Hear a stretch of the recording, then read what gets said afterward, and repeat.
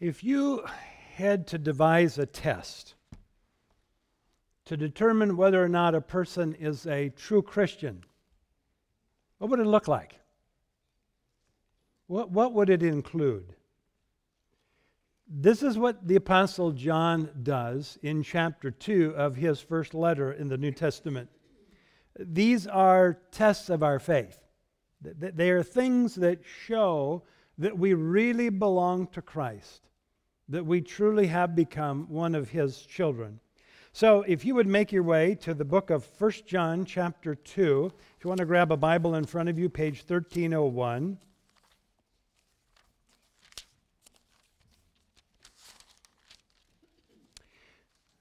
The first thing that John says is a test of whether we're truly in the faith or not is obedience. That's probably not a big surprise. Look at 1 John chapter 2, starting at verse 3. John writes, "And by this we know that we've come to know Him if we keep His commandments. Whoever says, 'I know Him,' but does not keep His commandments is a liar, and the truth is not in him. But whoever keeps His word, in him truly the love of God is perfected. By this we may know that we are in Him. Whoever says he abides in Him ought to walk in the same way in which He walked." John begins by dealing with the person who disconnects faith and obedience. It's someone that we would call a libertine. That is, it's the kind of the attitude of, well, okay, I'm saved, God saved me, now I can do anything I want. I mean, after all, I am forgiven, am I not? But John throws out a caution in these verses. And he seems to be saying this: if you habitually practice sin with no thought of any implications, if there's no conviction of the Holy Spirit, you need to examine yourself to see if you are really in the faith. The reason is that a righteous life gives proof that we know God. It's evidence that the Holy Spirit is living inside of us. Boy, look at the church in America today. When I say church, I'm even being more general than thinking of the church that's made up of all believers. But just think about people that are in church every week. Of Christians, many, or people who at least make claims that they know Christ and are following Christ. Eugene Peterson, in his book, A Long Obedience in the Same Direction, Discipleship in an Instant Society, writes this: "There is a great market for religious experience in our world. There is little enthusiasm for the patient acquisition of virtue, little inclination to sign up for a long apprenticeship in what earlier generations called holiness." Does the talk match up with what John is writing about? So what is obedience? Well, let's just camp for a little bit. Let's talk about maybe different ways that we can look at that. First thing I would say is that obedience is the evidence of faith. It shows that we really do have personal faith in Christ. It shows that we're trusting in Him. It's a demonstration that there is faith present. We might also say that obedience is the activity of faith. The Apostle James, in his letter in the New Testament, writes this: "What good is it, my brothers, if someone says he has faith but does not have works? Can that faith save him? If a brother or sister is poorly clothed and lacking in daily food, and one of you says to them, 'Go in peace, be warmed and filled,' without giving them the things needed for the body, what good is that? So also faith by itself, if it does not have works, is dead." I think his point is that there will be works if there's genuine faith. It's not the issue of salvation here, it's the evidence of salvation. So obedience is the proper response to the demands of faith. One of the books I have on my bookshelf that I'll often go to, it's by W.E. Vine, and its title is Expository Dictionary of New Testament Words. And you can go, it's a good book if you want in your library. You can go look up words in English, and then he will explain how the word is used there in Scripture. But he writes this about obedience. He says, faith is of the heart, invisible to men. Obedience is of the conduct and may be observed. When a man obeys God, he gives the only possible evidence that in his heart he believes God. And then this is the key. Obedience suggests an actual and outward result of the inward persuasion of the truth and consequent faith. So we really have to see this connection between faith and obedience. Sometimes we say, well, it's just two sides of a coin. No, I think it's more connected than that. You see, faith that pleases God is an obedient faith. It's not just enough to believe in God. We must believe God. And when you believe God, you obey God. In the Gospel of John, chapter 3, we have an interesting positioning of faith, which is believing, and obedience. John writes this, whoever believes in the Son has eternal life. Whoever does not obey the Son shall not see life, but the wrath of God remains on him. John just weaves these two things together. Let's go at it another way. We have not just been saved from, we've been saved to. If we focus most of our attention on what we've been saved from, we might miss out on what we've been saved to. So we've been saved from death. We've been saved to life. We've been saved from sin. We've been saved to serve. We've been saved from lawlessness.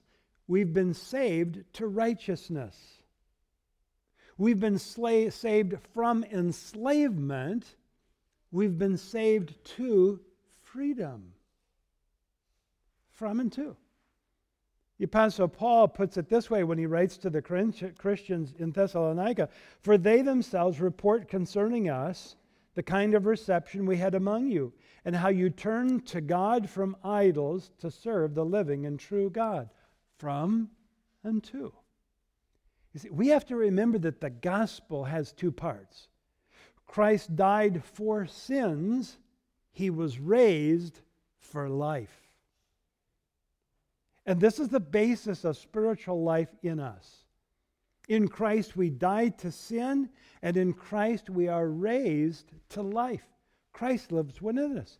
He's taken up his residence in our hearts, in our lives, through the Holy Spirit, God himself. And so the indwelling Spirit then living in a person gives that person a heart, a desire to obey. Again, we don't just believe in God, we believe God. And we respond to his word in obedience. Jerry Bridges writes, to live by the Spirit is to live both in obedience to and dependence on the Holy Spirit. There's a balance between our wills expressed in obedience and our faith expressed by our dependence. So we link these together, faith and obedience, trust and obedience, belief and obedience. Jesus himself told his disciples, if you love me, you're going to do what? You're going to obey me. You're going to keep my commandments. Here's another thing that we might say about obedience. Grace secures obedience. Grace secures salvation. Obedience showcases salvation. It puts it on display. It displays the grace of God in our hearts and its progress in our lives. Or we might put it this way. Faith says, I believe. Obedience shows, I believe. Now, John ends this section with these words in verse 6. Whoever says he abides in me ought to walk in the same way in which he walked. When Queen Victoria resided at Balmoral Castle, she sometimes liked to take a walk out in the countryside incognito. And on one occasion, she slipped out by a side gate. She was accompanied only by her faithful servant, John Brown, who followed behind. And along the road, she came on a flock of sheep being driven by a boy who shouted, "Get out of the way, you stupid old woman." The queen smiled and said nothing. When her servant came along, he informed the lad that she was the queen. "Oh, well," said the boy, "she should dress like a queen." If we are a child of God, we should show that that's true.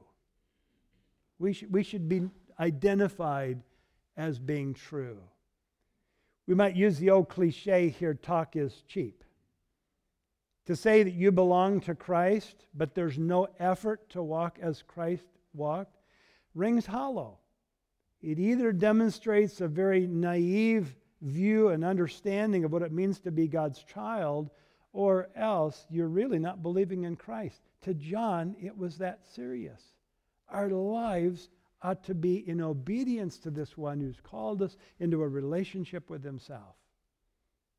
Now remember, don't get this confused. We don't come to faith through obedience. We come to a relationship with God by believing in the gospel, the good news of Jesus. But then out of that, as we grow in Christ, out flows a life that looks more and more like his and follows his commands. Well, here's a second test that John gives us. It's love. Let's look at it, starting at verse 7. John writes, "Beloved, I'm writing you no new commandment, but an old commandment that you had from the beginning. The old commandment is the word that you've heard. At the same time, it is a new commandment that I'm writing to you, which is true in him that is in Christ and in you, because the darkness is passing away and the true light is already shining. Whoever says he's in the light and hates his brother is still in darkness. Whoever loves his brother abides in the light, and in him there is no cause for stumbling. But whoever hates his brother is in the darkness and walks in the darkness and does not know where he is going, because the darkness has blinded his eyes." Now, John reminds his readers and us that the commandment that he's giving here to love is nothing new. He's referring back to God's command given long before that time. God told Moses that he was to instruct the people on how they were to live their lives in relation to other people. And included in those words were these: "You shall not take vengeance or bear a grudge against the sons of your own people, but you shall love your neighbor as yourself. I am the Lord." It's an old command. It's been around a long time. But there was newness to it, and that's what Jesus is saying here. And I think that the newness that John is talking about is the fact that we have an example. We have a model that is in Christ. And Jesus talked with his disciples about this in the upper room on the night in which he was betrayed. And in John's Gospel, chapter 13, he says this. Jesus says to his disciples, "A new commandment I give to you, that you love one another just as I've loved you. You also are to love one another. By this all people will know that you're my disciples, if you have love for one another." And Jesus demonstrated throughout his entire earthly life just what love was. What does it look like? How does it act? Now, we have to deal with the reality today that we've got all kinds of different definitions of love and usages of love, whether it comes out of Hollywood or out of romantic novels. But love is looked at in so many different ways. It finds expression in so many different forms. For example, here's a love letter. "Dearest Jimmy, no words can express the great unhappiness I've felt since breaking off our engagement. Please say you'll take me back. No one could ever take your place in my heart, so please forgive me. I love you, I love you, I love you. Yours forever, Marie. P.S. And congratulations on winning the lottery." The kind of love that we're commanded to show others, to be honest, it's frankly not primarily an emotion. The world says that love is all an emotion. That's all that it is, but that's not true. Love affects emotions. Love creates emotions. It causes emotions. But we ought not to see it primarily as an emotion in relating to other people. Love is an action. Love is a choice that we make. It's a focused action. It's a choice that we make to act toward another person in a loving way. Well, what does that look like? Well, all you need to do is go to what we call the love chapter of the Bible, 1 Corinthians 13. Paul gives a great list of things that shows love in action. Just listen to these things. Paul says love is patient. Love is kind. Love is not jealous. Love does not brag. Love is not proud. Love is not rude. Love is not self-seeking. Love is not easily angered. Love does not keep a record of wrongs. Love does not delight in evil. Love rejoices with the truth. Love never gives up. Love never loses faith. Love always hopes. Love always perseveres. Can you see the actions in those descriptions? It's not just a feeling that you're having, but it's a decision that you make that leads to certain actions. So love is choosing to act toward that other person in a loving way. What that does is it puts the initiative, the focus on the one loving, not the one being loved. In other words, I can exercise that kind of love toward another person, whether they deserve it or not, whether they've done anything at all that would lead me to express love in that way. They may be the opposite. That's why Jesus said, love your enemies. Well, how in the world do you do that? You only do it by making a decision that you will act in a loving way toward them. So we don't love because we necessarily find them lovable. We do it because we are obedient to God's and as His children and as evidence that we're walking in the light. Now, let me just take a little rabbit trail because there's a couple things I think we need to realize. To love in this way does not mean we throw truth out. See, some people say, well, then if I love, then I accept anything that we... Do you do that with our kids? If you really love children, do you let them do anything they want? Without saying anything? No, that would be the opposite of love. And so we discipline. Even the Scripture says that those whom God loves, He disciplines. And so we have to be careful that we don't say, well, love means mushy love, and truth doesn't matter. We don't do that. There's also a difference between love and trust. If your teenager breaks faith in a curfew or something else, if someone at work breaks trust, they embezzle, they lie, they cheat, they do whatever, unconditional love does not mean that I trust then. Trust has to be re-won, re-earned. Trust is always earned. Love is unconditional. You'll never take the person at work who embezzled from your company and put them in charge of the books again, at least not until they win trust back. So again, we have to understand love and what that is here. And you know, the way that you read it through here, again, it brings back what John talked about in chapter 1. This connection of light and love now comes together. It's all evidence that we are walking in God. We're walking in the light as He's in the light of the world, and therefore we love. Obedience, that's one of our tests. Love. But there's another one that John does at the end of the passage I want us to look at this morning, and that has to do with our affections. Look at verse 15. John says, do not love the world or the things in the world. If anyone loves the world, the love of the Father is not in him. For all that is in the world, the desires of the flesh, the desires of the eyes, and pride in possessions, is not from the Father, but is from the world. And the world is passing away along with its desires, but whoever does the will of God abides forever. So another test of our faith is the focus of our affections.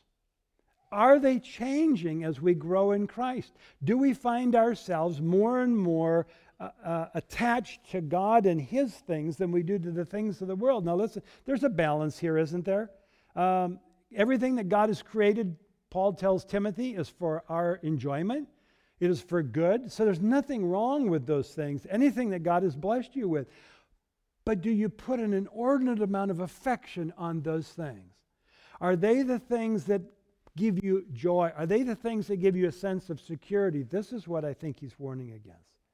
So after we come to faith in Christ, we begin to grow in Him, our affections should change. Now, when you first come to faith in Christ, that's all you've known. It's no surprise that you're attached to the world. And by the way, by the word world that he's using here, this is speaking of the world in rebellion against God. It's a world system. It's the world's values, the world's pleasures, the world's speculations, the world's philosophies. That's what John is referring to. He writes about it oftentimes. Let me give you some examples. In 1 John 5:19, we know that we are from God, and the whole world lies in the power of the evil one. In John 15, in the upper room, Jesus said to his disciples, if the world hates you, know that it's hated me before it hated you. If you were of the world would love you as its own. But because you are not of the world, but I chose you out of the world, therefore the world hates you.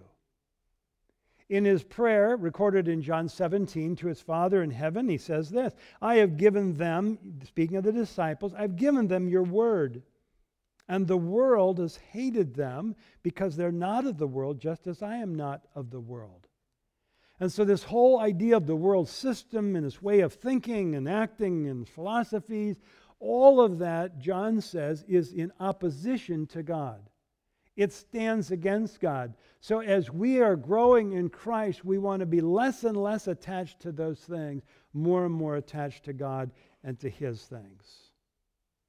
How do we do that? What are some ways that I can become less attached to the world and the world system and more attached? I just put a list together. Let me run through some of them. One is gratitude. It's having a grateful heart for all that you have and all that you are. And along with that comes thankfulness. Thank God for what you have. Enjoy what you have. And that comes to contentment. A contentment in the Scriptures is simply a healthy acceptance of what one has and what one is and what one does. So find that sense of contentment in Christ. It's also setting your mind on the things above, not on the things below. You know, there's an old cliche that warns us not to be so heavenly minded, we're of no earthly good. May I suggest that isn't probably our biggest problem? It's probably being so earthly minded we're of little heavenly good. So think often on the wonderful things. You're here just a short time. I know it feels like a long time, but we're really not. Our lifespan is so short compared to all of eternity. And here's another one. Learn to value the things God values. You know, there are only two things that the Scripture says God is going to take off this earth. Only two things that are going to survive the end times. One is His Word that He promises abides forever, and the other is the souls of men and women. That's the only thing that's going to survive. There'll be a new heaven. There'll be a new earth. Here's another one, and here you have just done amazing through this campaign we had, is cultivate a spirit of giving. You know, there's nothing like a loose hand holding what God puts into you, for you to manage. We're stewards of all that He's given us. And boy, what a different way of thinking about things if we realize, as Scripture teaches, that everything God owns, everything we have, He owns. And He gives it to us to use. So you see, when I give to Him, I'm really not taking from mine and giving to Him. I'm just giving it back to Him, who owns it all anyway. What a different perspective. And then grow in your understanding of your position and identity in Christ. The more and more we understand who we are in Christ, the more and more leads me to want to walk with Him, to obey Him, to follow Him, to do what He's asked me to do. 3 tests, 3 indicators that you really belong to God, that you're His child, that you're in the faith, and this is a part of your growing experience. Number 1 is obedience. There's a growing desire to obey. There's a growing life that is characterized more and more to walk as Jesus walked. And then love. It's an increasing willingness to act toward other people in a loving way. And affections. A growing attachment to Jesus, to kingdom things, and less of an attachment to this life. Enjoy what God gives you. Just hold it with a loose hand. Those things. Well, let's pray. Father, thank you for the fact that you don't leave us clueless on how we ought to live our lives once we've come into a relationship with you. And thank you for this little letter in the New Testament of 1 John, that we see the kind of lives that you expect us to live. And I know it's a growing thing in us, Lord, that we see it over time, but there needs to be that willingness to obey, a willingness to act in a loving way toward others, a willingness to be less attached to this world and more attached to the next. Lord, may these things become more and more true in our lives as we grow in Christ. And so for his sake and in his name I pray these things. Amen.